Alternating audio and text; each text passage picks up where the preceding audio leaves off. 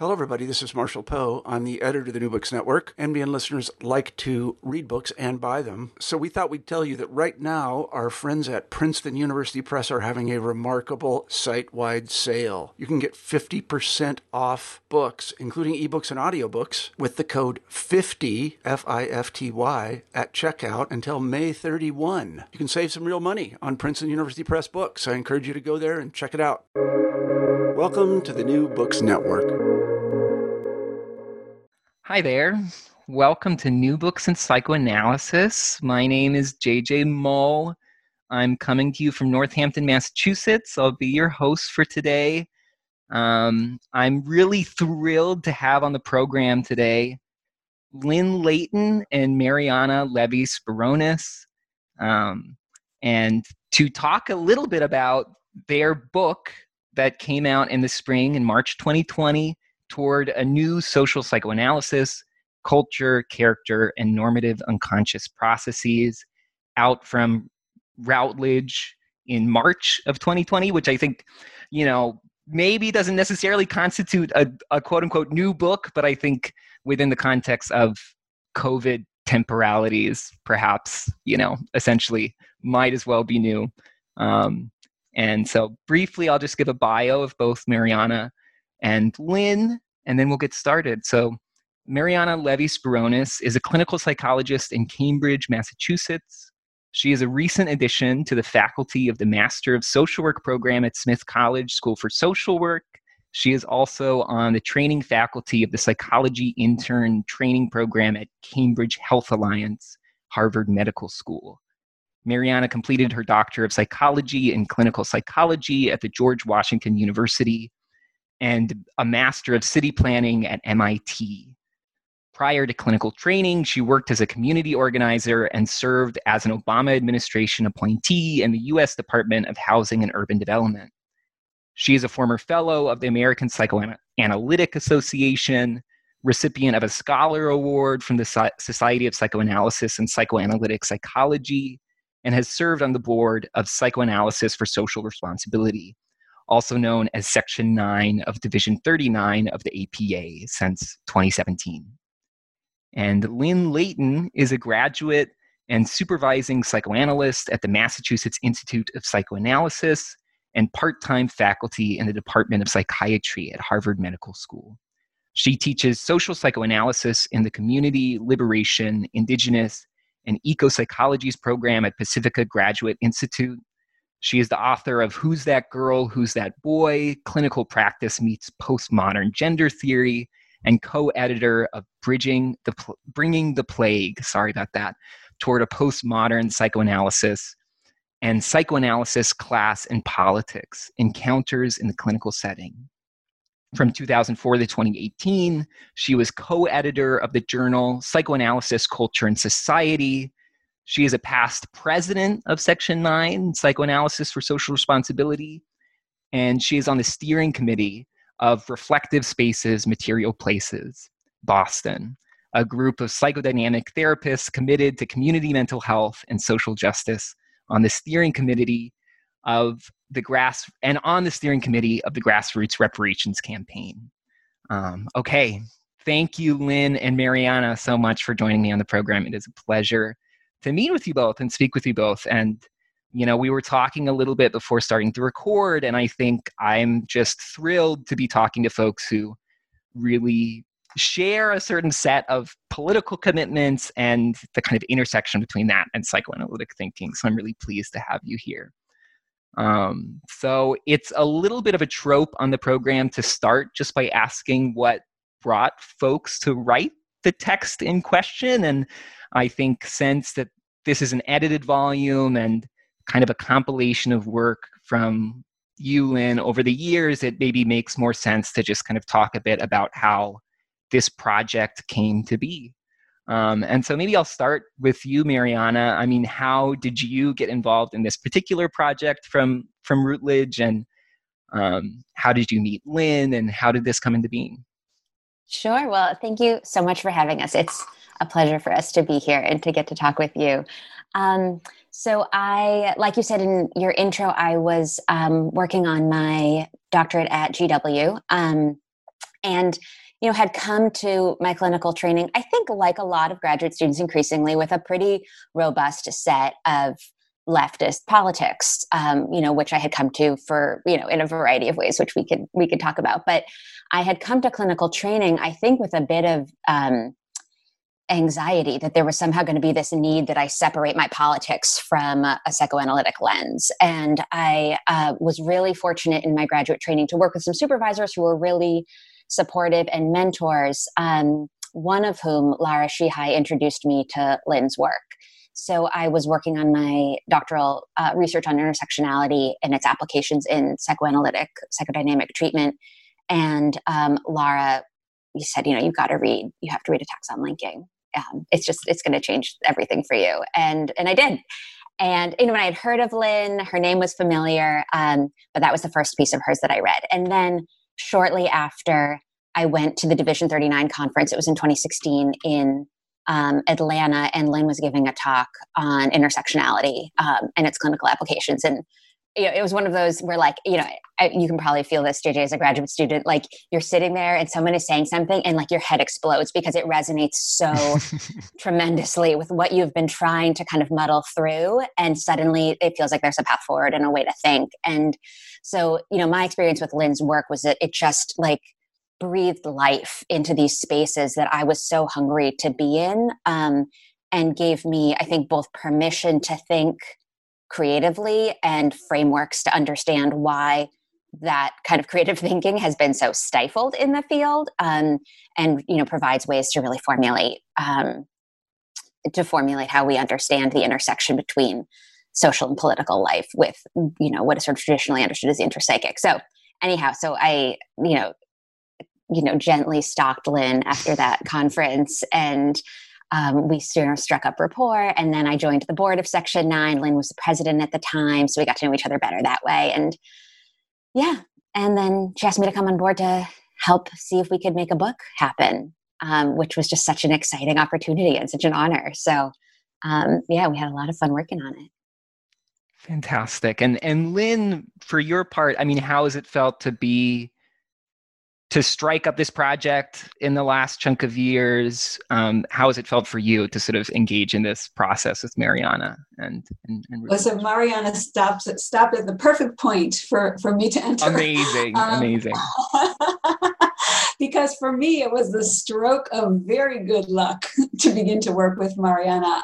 A colleague of about my age suggested to me that after actually 3 tries of putting together my writings for a book, like 2005, 2009, and each time I would get bogged down in this intensely academic discussions of ideology with the Zizek and Barthes and who knows what else, and I'd had a pretty horrible publication experience with my gender book, which I will not go into.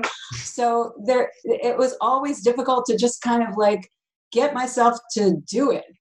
And this older colleague of ours in Section 9 suggested that, why don't you find one of our younger colleagues to work with this on? And as Mariana said, we had struck up a rapport. And honestly, this book would never have happened without having been able to work together with Mariana and just have wonderful conversations and pick the papers together and figure out the structure of the book. And I just feel so fortunate. And we brought the book into existence at the same time that Mariana brought her baby into existence. So it was just felt like new hope, new work, new beings. So it was great. It was great to work together. Amazing. Books and babies all coming into being, coming into fruition. I love that. Fantastic. Well, you both kind of touched on this a little bit, but I think I was interested in, especially given the fact that in both of your introductions to the book, you really go into some detail to sort of give a bit of your own biography and sort of your own personal trajectories. And in particular, I was really, really appreciated the extent to which you both really frame and speak explicitly to the different institutions that you both kind of engaged in and navigated in, particularly psychoanalytic institutions. And so I was hoping potentially just to have you both speak a little bit to your trajectories in psychoanalysis in particular, and the kind of institutions that you've navigated in psychoanalysis, and potentially the joys and frustrations of those institutions and the extent to which they did or did not overlap with other commitments that you might have. And so maybe Lynn, you could get us started on this one. I love the way you frame the question, because the first thing that came to mind as I hear you ask it is the personal is political. And that's how it all came together for me. So I was in graduate school in comparative literature in the 70s.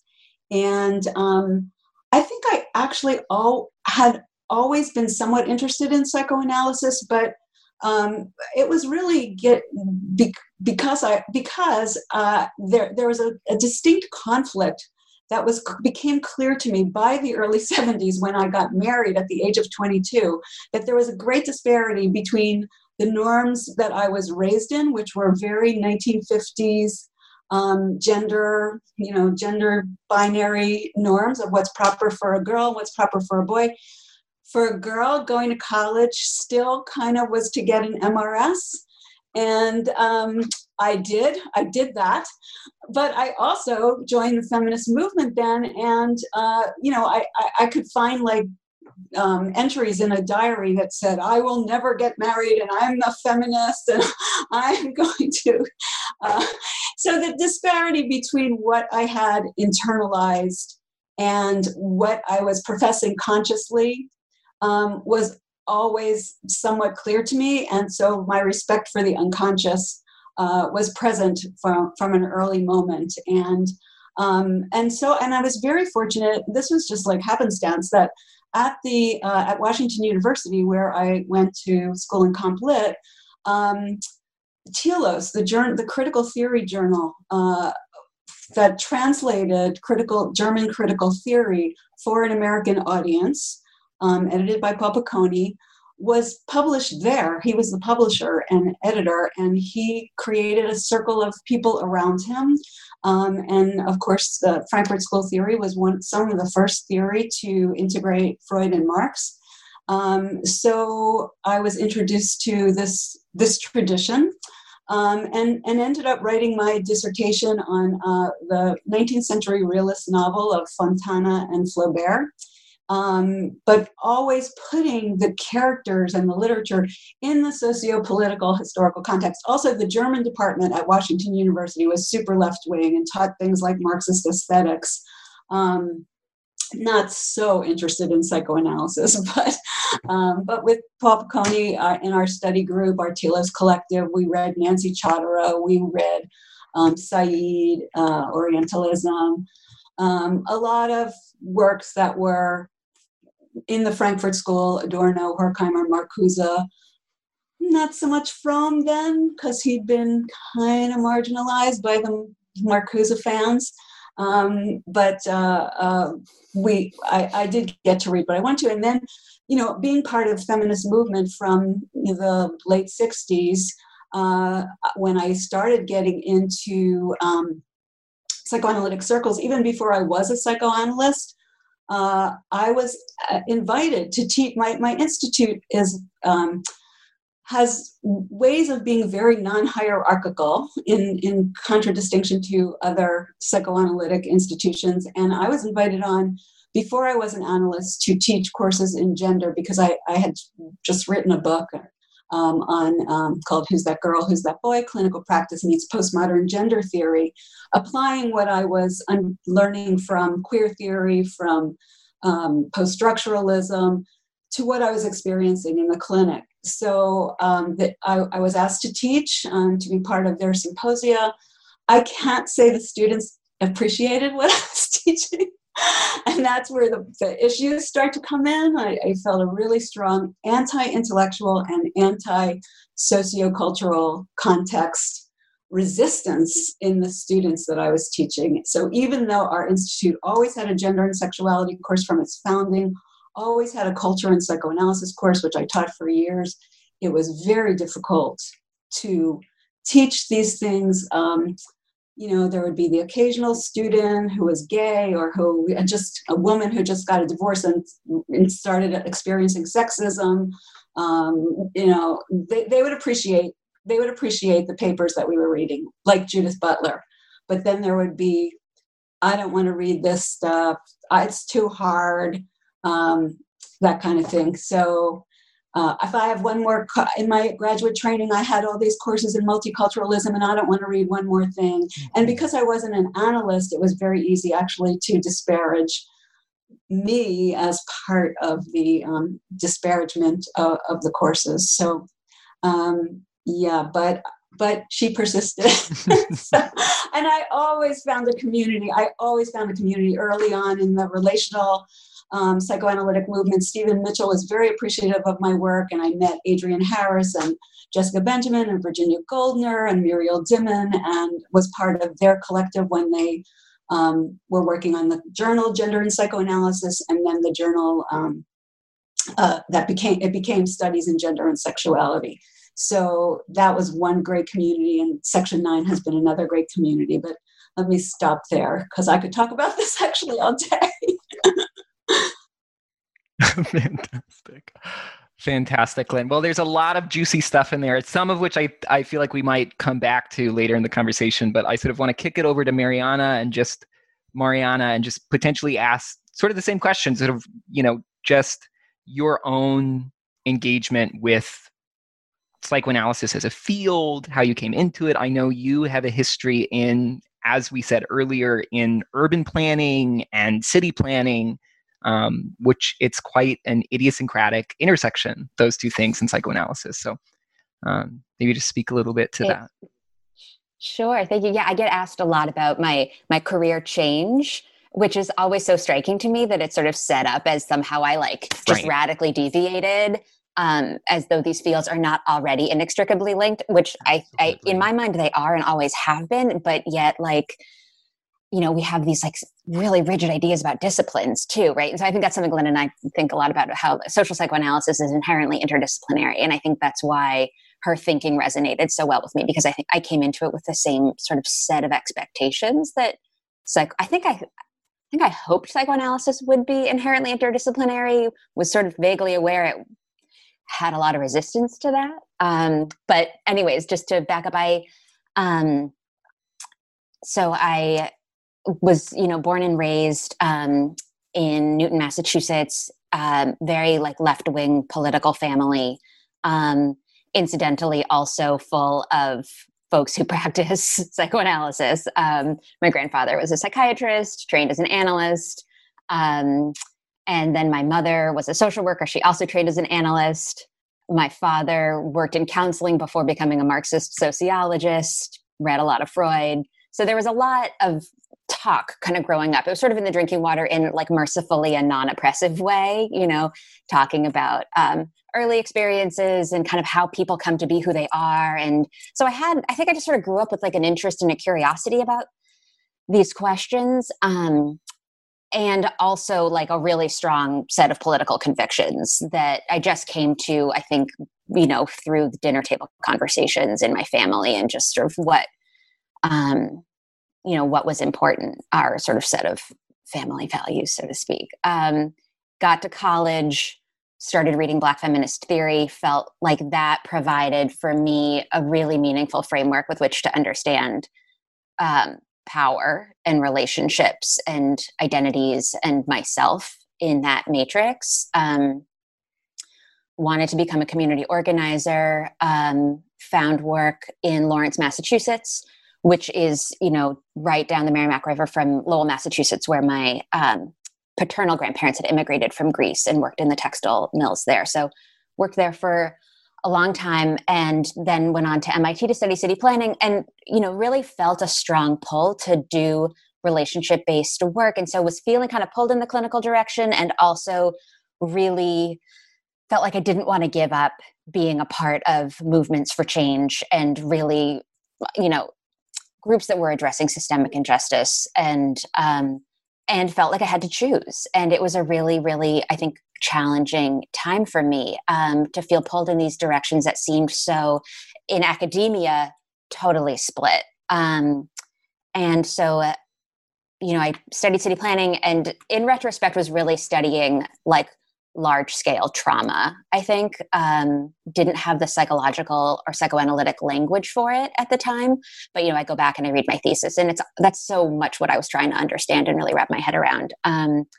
And then, went on and worked at HUD and finally made the decision that I needed to pursue a clinical path. It really was relationship-based work was really where my heart was. And I felt like I was just going to have to figure it out. There was going to have to be a way to be in this world, a psychoanalytic world and a political world at the same time. And I didn't know what that was going to look like. And that was hard. It felt like a really big risk to take. But I felt like I was just going to have to figure it out. And, was really fortunate then to connect with folks at GW who really helped me find a community relatively quickly. And Lynn being a huge part of that. So a little bit about my path to all of this. Yeah. Can I just add this idea of finding a community feels so important to me because of the continuation of what we think of as an enactment of the separation of the psychic and the social in both psychology, not so much in social work, clearly, but in psychology and in psychoanalytic institutes. I left out a really important community of mine, and I just want to, give it a shout out, which is the Association for Psychoanalysis, Culture, and Society. And the journal that I was editor of for many years is connected to that association, Psychoanalysis, Culture, and Society.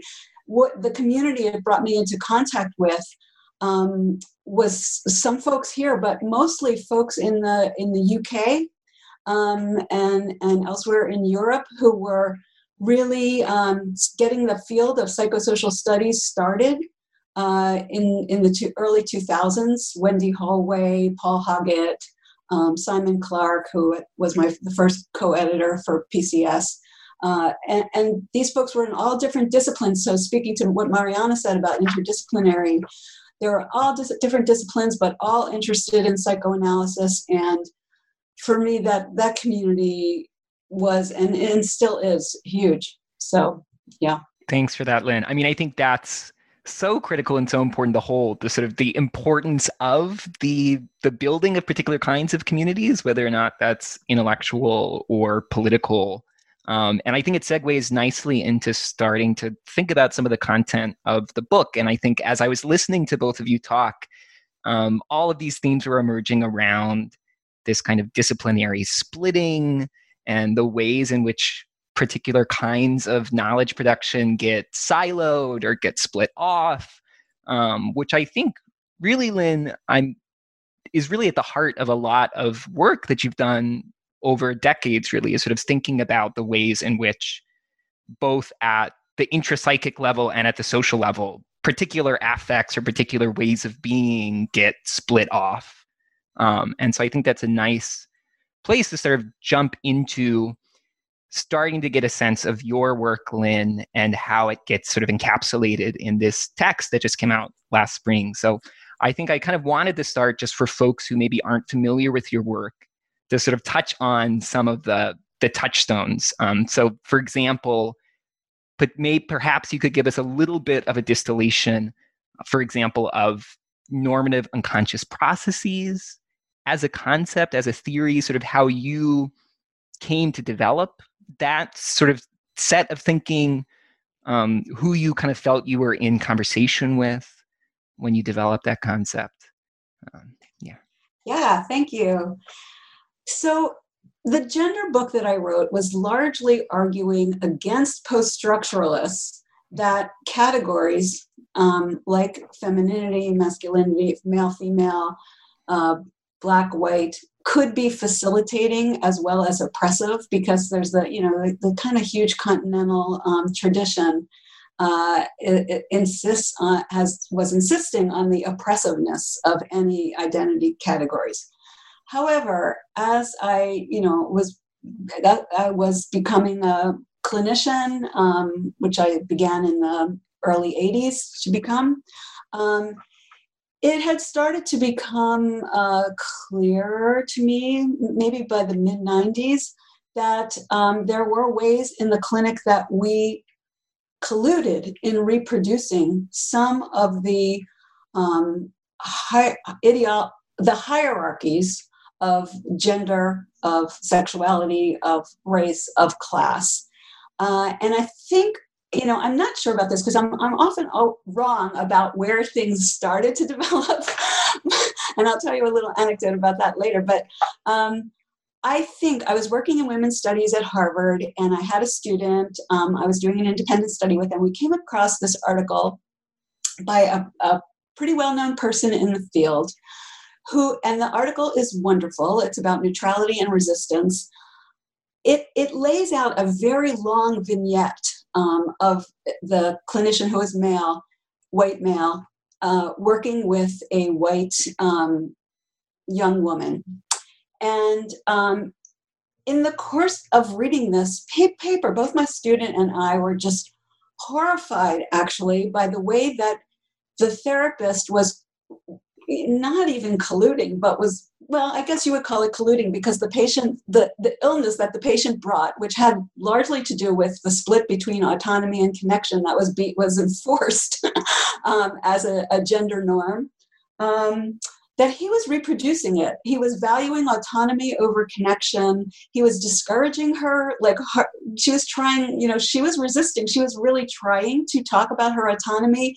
It kept getting reworked into some kind of negative thing. And similarly, things around her sexuality, I felt like other norms were being enforced, heterosexual norms were being enforced.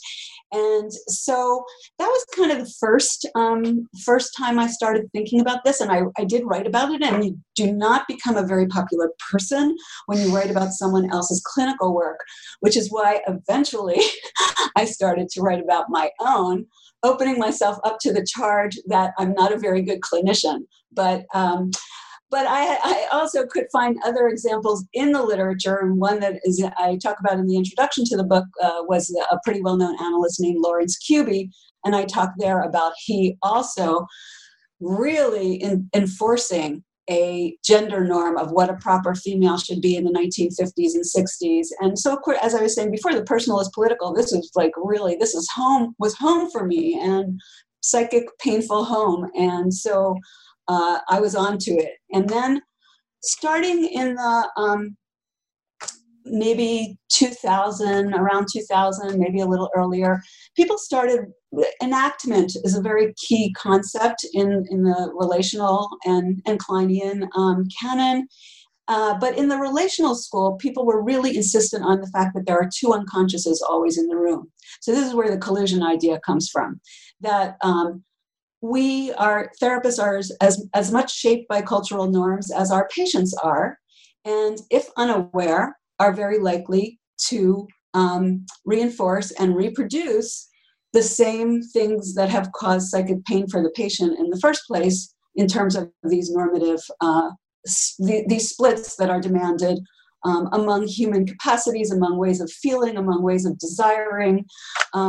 So Neil Altman, for example, wrote a really interesting paper called Black and White Thinking that was published in 2000 about an enactment, series of enactments that occurred between him and he's a white Jewish man and an African-American patient, things around money, things around being a Jew, all the things that this stirred up. Melanie Souchet was writing about this kind of work. And so that's where the idea of normative unconscious processes came from. And it's always been connected for me so I did my psychology dissertation on Kohut. And although it was critical of his work, particularly the way he separated, which I think is a gender issue, the line of self from the line of object love. So in other words, if you shore up the self, you don't have to really do work in the area of object relations. So in an early book that was a book of case studies that were Kohutian, I think it was mostly his supervisees, you find these papers chapters where the person is like, the patient comes in and he can't write or he can't play the violin. He's horrible to his partner. At the end of the work, he's playing the violin and he's writing, but he's still horrible to his partner. So I thought that whole concept of the developmental line of the self getting separated off from the developmental line of object relations was problematic. That said, I do really appreciate his understanding of what narcissism looks like in terms of the splitting of the self, the difficulty regulating self-esteem because of the splits being basically grandiosity, the narcissistic wounding producing a split between grandiosity and self-deprecation in terms of relations to the other, idealization and devaluation, and then in terms of desire, longings for merger versus longings to withdraw. And so I found it very fruitful to put together the idea of how we unconsciously reinforce these norms with narcissistic wounding of that kind. So for me, and in the like the patient who was in that case study I talked about, the splitting of autonomy and connection that was demanded of proper girls was the thing that I was talking about earlier that became extremely problematic for me psychically, straight through my analysis. My analysis really helped, actually. So I'm a big proponent of psychoanalytic work. I mean, I think this is really, I want to really hold on to this particular distinction or this particular contradiction between, or tension really between autonomy, connection, dependency, independency, which I think, again, is really a through line of your work and of this text in particular, and sort of thinking about how those contradictions show up at different strata of experience, whether it's the interpersonal or the structural. And I think something that I was just thinking about as you were talking, Lynn, is also the ways in which I think this concept of normative unconscious processes, like you said, I think as you start to delve into it and think about it in your own work, you really offer yourself up to a particular kind of vulnerability to criticism in a way, or it really sort of, I think there's a question of authority there, or you sort of, it kind of undermines the authority, the sort of unimpeachable authority of the clinician, right? It's sort of, you are accepting the fact that you are unconsciously participating in these structures to some extent. And I think it made me think, I think I want to pose the question to you, Mariana. I think I was thinking about your introduction to the text, and you really start in your introduction with this vignette of yourself at, I think it was a psychoanalytic conference, and kind of, again, opening yourself up to a particular kind of criticism. And I'm just wondering how this is landing for you, or what you think about all that. Yeah, I mean, I think, the refrain, like, that's not psychoanalysis. Like, you just get it like everywhere. And by the time, at least, I was giving the paper that I talk about in the intro, I had the good fortune to have, Lynn in the room with me, so to speak, like, not literally, but like, I had read her work. I had her kind of, I was carrying her in, I'd internalized Lynn's work, and that of, Lara Shihai and other folks who I think have really like integrated psychoanalytic thinking with, ideas about anti-oppression. And so I felt like, certainly the ways that I've internalized white supremacy dictate that I need to make white people comfortable in the spaces where I talk. And so for me, right, the anxiety is still real when I say something and then there's pushback that somehow this isn't psychoanalytic, somehow, what I'm saying is too far out. I must just be a bad clinician, right? I was just, with the case I was presenting, I was just so green, so to speak. I just didn't know better. It's so, patronizing. It's so gendered and so raced too, right? Because these criticisms come, surprise, surprise, from white people by and large. It's been no surprise, I think, for me and Lynn to, come to understand that for people who struggle to think about how to integrate their clinical work with their activism, that's a concern that exists almost exclusively among white clinicians. So, I think when we talk about towards a social psychoanalysis, it's important to hold that, that involves holding and integrating the psychic with the social, with history, with our ancestors, with the political and economic systems that we're all living and breathing all the time, which involves like seeing and feeling clinical practice and activism as inextricably linked. And that, that's a fundamental part of what I think Lynn is talking about.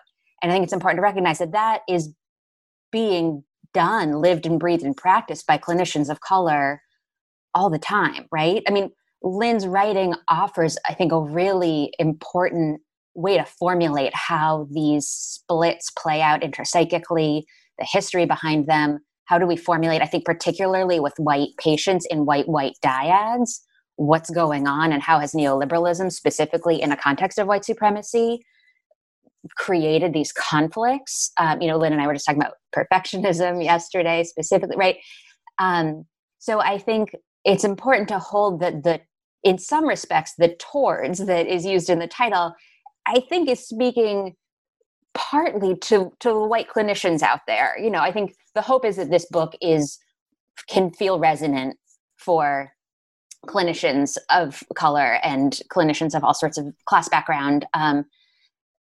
And yet there is an awareness. Both Lynn and I, we identify as white. I identify as a cisgender woman, upper middle class family. I bring a certain set of identities, obviously, and, power relations to my work, to what I see as salient. And so it's not lost on me that it's, my demographic that needs to do the work, largely.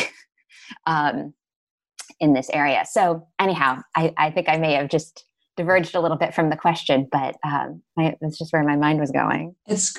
Can I just add something just for, because it's what Mariana is saying really speaks to the anecdote that I referred to earlier, and to your question, JJ, because one of the things that attracts me to the relational school, besides what I mentioned before, which is crucial that there are two unconsciouses in the room, is that it does contextualize things in terms at least of the family, but doesn't reduce things to the family. But the focus is on development through relationship, and also it has deconstructed the idea of authority with the idea of co-construct that therapies analyses are co-constructed. And so that's definitely one of the things that I'm drawn to, and in relation to the idea of vulnerability and the lack of knowledge, the difficulties with knowledge, pretenses to knowledge. This morning, before we started, I, for some reason, decided to go back and look at this very early paper that I wrote, like in 2002, which was called something about the free individual. And this was part of what I was saying was going to be this earlier version of this book. It's all about ideology. It's all about how these, most of the Marxist psychoanalytic thinking focused on the ideology of the free individual as the problematic issue in bourgeois culture. And although by the time I wrote the article that Mariana first mentioned about the splitting of the psychic and the social, attacks on linking, I was thinking only in terms of bourgeois ideology, capitalism, but had lost the race piece. This is how I'm connecting to what Mariana is talking about. And when I went back and I looked at this paper, I talk about Roland Barthes, and his idea of what at the heart of bourgeois ideology is ex-nomination, that you take yourself as man. And in the paper, I said, I'm going to read it, what Barthes calls ex-nomination, by which the class that has the most economic and symbolic power refers to itself as man or human, anything but white or upper middle class or owners of the means of production. And I think that I lose refined as an example of how white supremacist ideology works. That awareness that this separation of the psychic and the social is every bit as much a white thing as it is a class thing, and a gender thing. So again, the respect for unconscious process, it's daunting how, our ideologies and our identifications, and the attempt to distance ourselves from vulnerabilities keep these processes of disavowal going all the time, not knowing what you know. Yeah, I mean, it makes me think, Lynn, I think this idea of disavowal, this is something that comes up in the book, particularly in the last chapter in this sort of really beautiful essay, Transgenerational Hauntings. And it makes me think about just sort of, in some ways, the kind of the fit that there can be, and that sort of, I think you both illuminate in a ways between a particular lineage of radical political or sort of Marxist thinking and psychoanalytic thinking, in that both of these strands of thought really take up that which is disavowed or that which is repressed, or kind of reckon with this dialectical tension between that which is manifest and that which is latent, and the things that sort of are the propulsive motors of history that sometimes get scrubbed out.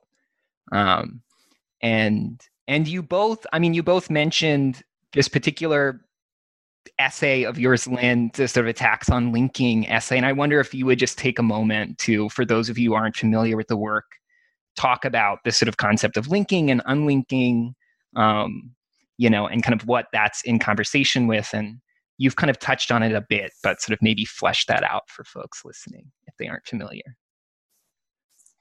Okay, I'll flesh it out as much as I can, because in truth, it was kind of something cute that I did, and not really, perhaps not as deep, but maybe it resonated for you as something deeper than it was. But I mean, the idea, which I think would require a bit of putting together Erich Fromm and Bion, would be that culturally, there are things, in order to be loved and to feel like you belong, you have to repress. In Fromm's terminology, back when he was, writing, repression was really understood to be the main psychic defense mechanism from Freud. Whereas I lean more these days towards disavowal, because I do think that, as I was just illustrating in my own life, there's things we know, like this article that you're talking about, the Transgenerational Hauntings, I wrote in 2017-18. But back in 2002, I knew it. And then where did it go? Anyway, so if you put together Fromm's ideas of all the things you have to repress or disavow to belong, to be loved, to not feel isolated, which for him is the worst thing, social isolation, with Bion's ideas that psychic distress and trauma, severe trauma, attacks the mind and causes an incapacity to link things and to make meaning. And when I saw patients, when I supervised cases where the patient is like severely traumatized, that the resistance in the treatment basically often revolves around this attack on linking anything that the analyst says to meaning, or momentarily linking it and then delinking it. So I use the term to talk about the profession, our professions. And when I say our, I do mean psychology and psychoanalysis. I do not mean social work. The attack on the link between the psychic and the social, and the pretense that the psychic can be understood. Again, it's this Barthian idea of ideology, that it's universal. There aren't gender differences. There aren't racial differences. I just see everyone as human, i.e. me. That's the narcissism piece coming back in.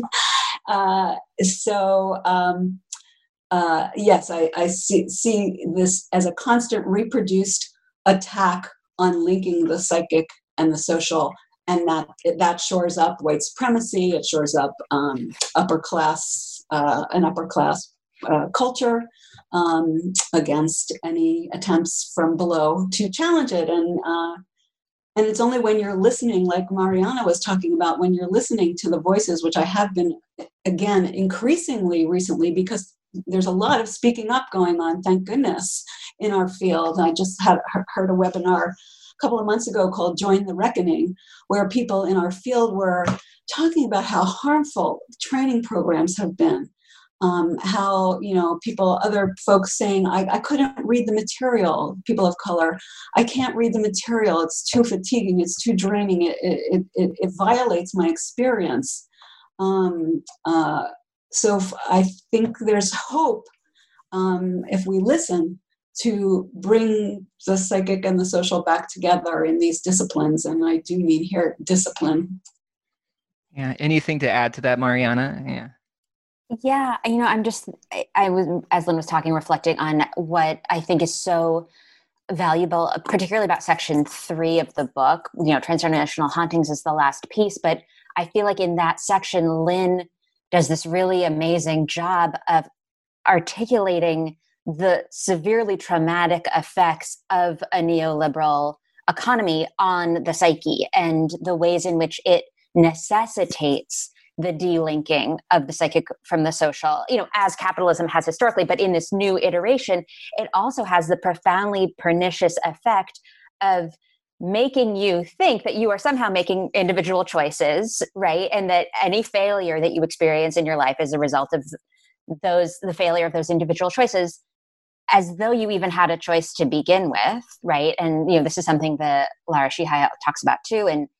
But I think, in what I found so enormously meaningful in Lynn's work was really this understanding of these deeply pernicious effects of neoliberalism. And I think she puts it really beautifully around, the defensive autonomy that it generates. And I love the way she says, defensive autonomy is really not that autonomous after all, right? Like this sort of manic dependency coupled with, manic dependency on approval from others, but also the denial of those dependency needs, which is required by a neoliberal economy. And so it's like, how could you not suffer under those circumstances? And yet we have no way of understanding that. I mean, I think as psychoanalysts, really like that's not being formulated in our clinical work.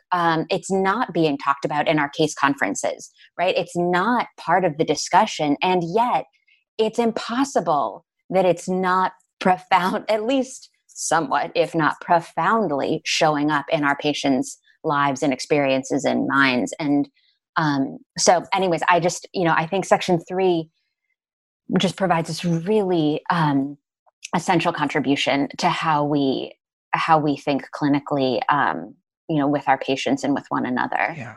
I'm so glad, Mariana, that you mentioned this particular section of the book, because I think it's something that I really, really wanted to touch on and feel like it's really important to touch on, because it really does feel like in some ways sort of the linchpin of the text, this final section of the book, that for listeners is sort of focused primarily on neoliberalism as a sort of political structure and the ways in which that ends up structuring or affecting the development of particular kinds of subjectivity. And I think as we were also talking about earlier, we were talking about this, and you were just bringing this up, Mariana, this sort of tension between dependency needs versus independence.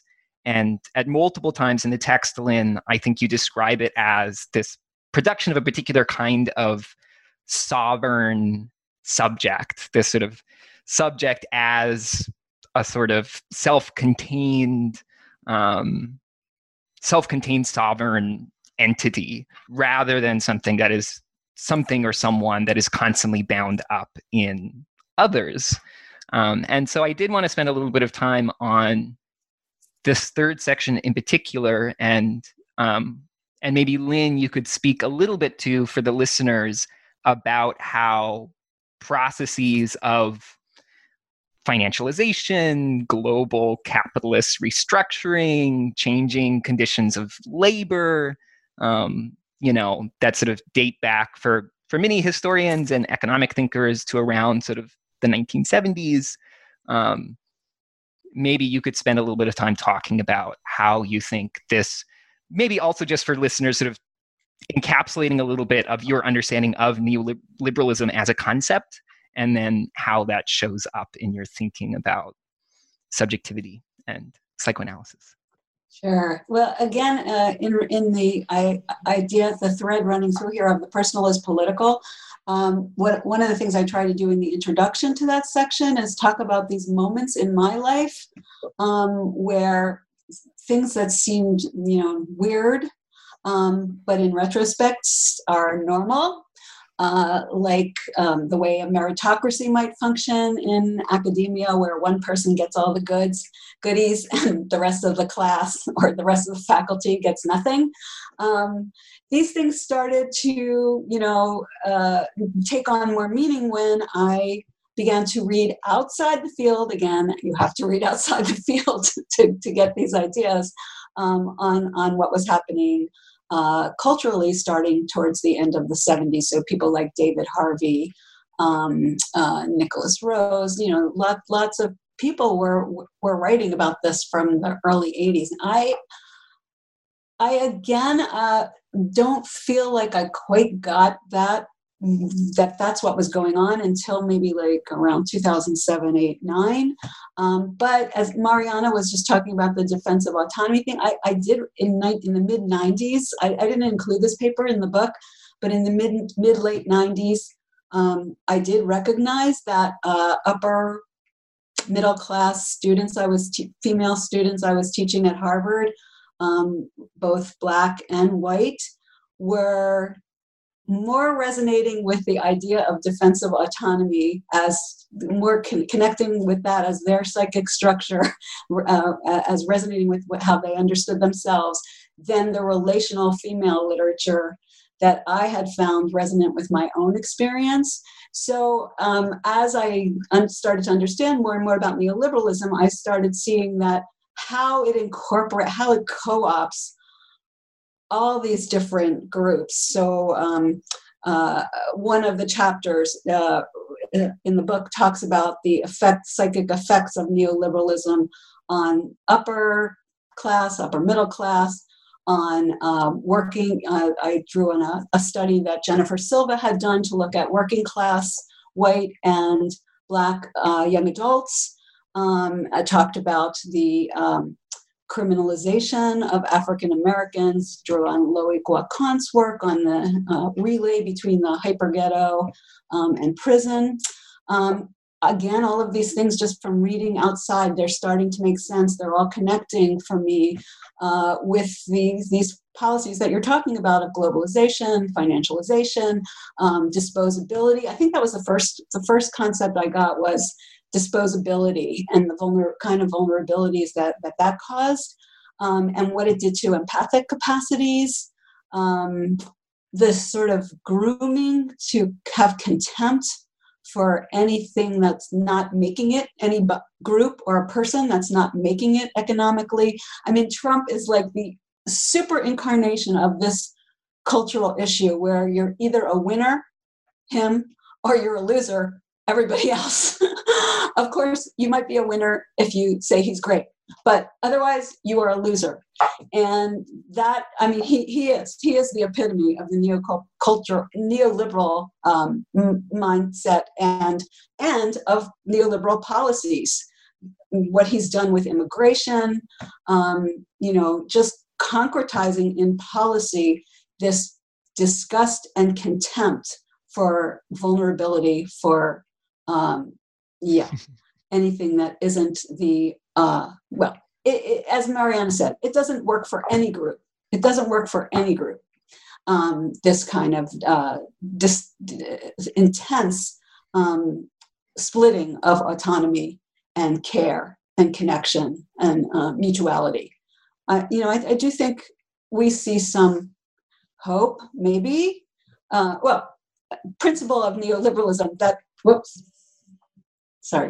principle of neoliberalism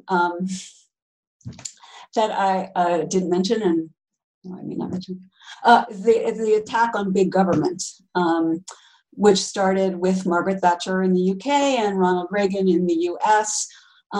Despite, again, connecting with that ideology of the free individual. Don't tread on me. Don't, I'm not wearing a mask. I'm not getting a vaccine. Anything that the government does is bad. So, how is this helping anyone in the culture right now? Everyone's dying of whiteness, as Jonathan Metzl might say it. So, so I think we're in a period where, and I've listened to many a webinar again that's hopeful, and many a webinar that isn't so hopeful, where I'll pull a metaphor from one of them. We're in a zero gravity moment, this person said, where everything is just totally up in the air and bad. And the question is, how is it going to land? Is it going to land in a New Deal direction where we, again, recreate some kind of safe social safety net, welfare state where we care for each other? Or is it going to land, as Naomi Klein might predict, in a shock doctrine kind of doubling down on neoliberalism? So there's so much more to say about neoliberalism, but I think I'll leave it there. I mean, I think that sort of segues nicely into some sort of the zone that I kind of wanted to land on with both of you, or sort of wrap up with in some ways, is just, you were just calling attention to, Lynn, the obviously catastrophic and very sort of particular historical moment that we find ourselves in presently. And this book, in fact, was birthed, as you said, right at sort of the precipice of the current pandemic, came directly prior to, I think, the just incredible insurrectionary movement that sort of erupted in the early summer in the wake of the brutal murder of George Floyd by police in Minneapolis. And so I think I really wanted to, in the end of this interview, really sort of give you both a chance to speak a little bit to the contemporary moment and the ways in which the sort of influx of political activity in the moment, sort of in the streets and elsewhere, how we might listen to that in a way, and what those movements might have to say to psychoanalysis as a field, if anything. And perhaps does psychoanalysis have anything to tell us about or instruct us about what these movements are, and sort of who should we be listening to in this moment? And you both have really called attention to at multiple points in this interview a really rich lineage of, in particular, Black feminist thinking. And I know, Lynn, throughout the book, you refer to the Combahee River Collective as like a really central, formative place of thinking and learning, and thinkers like Stuart Hall. And so I think, again, I just want to sort of end on what you all are thinking about now in this current moment, things that have been arising for you in the wake of, the recent presidential election, really just give you a venue to talk about what's coming up now in the moment and anything that's present. Yeah. And maybe Mariana, you can get us started, and then we'll kick it to you, Lynn. Yeah. Sure.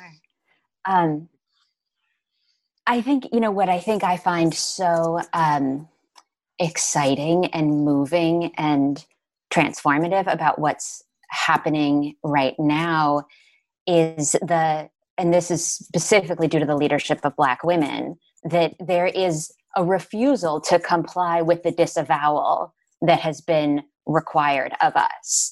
And that is where I think what is happening in the streets it needs to impact psychoanalysis, right? Because that's what psychoanalysis can help us to understand, if it's willing to, right? Like, if those dominant in the field are willing to either do that or step aside, then I think we have a real opportunity for just enormous synergy, right? Like, how are these things possibly even separate is something I struggle to even understand, right? And so I think, coming from a community organizing background, I think that, understanding psychoanalysis in the way that Lynn does really helps us to center everything about interdependency and, the importance of power relations, historical context, all of that, and which is what this movement is talking about, right? That is precisely what this movement is about. And so I think that it feels like one and the same in so many ways to me, this way of thinking psychoanalytically with what this movement is both doing and demanding. So I feel like it's an enormously generative moment. And so, yeah, I mean, I think that this is a moment where those in psychoanalysis can really both create a new way of being and working, breathing, feeling, doing, practicing in our field with each other and our patients, that can in turn feed and resource and nourish the movement in the streets and be one in the same. Really, I don't even want to think of them as separate, because should be a false binary. And that this movement in turn is given the space to speak to us as a field. Those are, people who may not themselves identify as activists can be open to hearing and holding what is being offered and required and demanded. And so I think that there is tremendous opportunity right now. And that requires the daily commitment to doing this work. So that's where we are, I think. How about you, Lynn? Yeah. So our colleague Mariana and I deeply love Lara Shihai, she's previously mentioned, just did an extraordinary presentation on what she called anti-oppressive practices, treatment, and this is where, for me, the toward part of toward social psychoanalysis, people like Lara, just moving this into, I think the book is appearing at a terrible time, certainly from the perspective of like being out there, like going to conferences and stuff like that. From a narcissistic perspective, it's a terrible time. On the other hand, and this is also a narcissistic perspective, people want to hear this now. It's the first time in my life, like Mariana was talking before, like how many times have I heard what you do is not psychoanalysis? That's not psychoanalysis. Well, that is not happening now. I'm doing a lot of talks and presentations and there is people, white people in particular, definitely want to hear this, definitely need to hear this. And we need to be listening to what people like Lara are saying. I listened to an amazing webinar that came through our insurance company, the psychologist insurance company, The Trust, with Janet Helms, African-American psychology theorist. I don't think she considers herself in the psychoanalytic tradition. I don't know. She had developed the racial identity stages theory. She talked about what she called white heterosexual male privilege, WHMP, which she pronounced WIMP, and talked about how it is the root cause of all the things that we treat, all the things we see our patients suffering from. So, I feel like we must listen to these voices. So that's within the field. Mariana and I have been trying to, again, this is the anti-narcissistic piece. We've been trying to do some of our events in a way that decenters our whiteness. And so, yes, I feel like this is a moment where we need to be listening to Black, Indigenous people of color. So that's a little uncomfortable for me to be now appearing everywhere. But it is true that white people need to hear this. So, and can hear it more perhaps from a white person. In terms of like the broader cultural that you were referring to, JJ,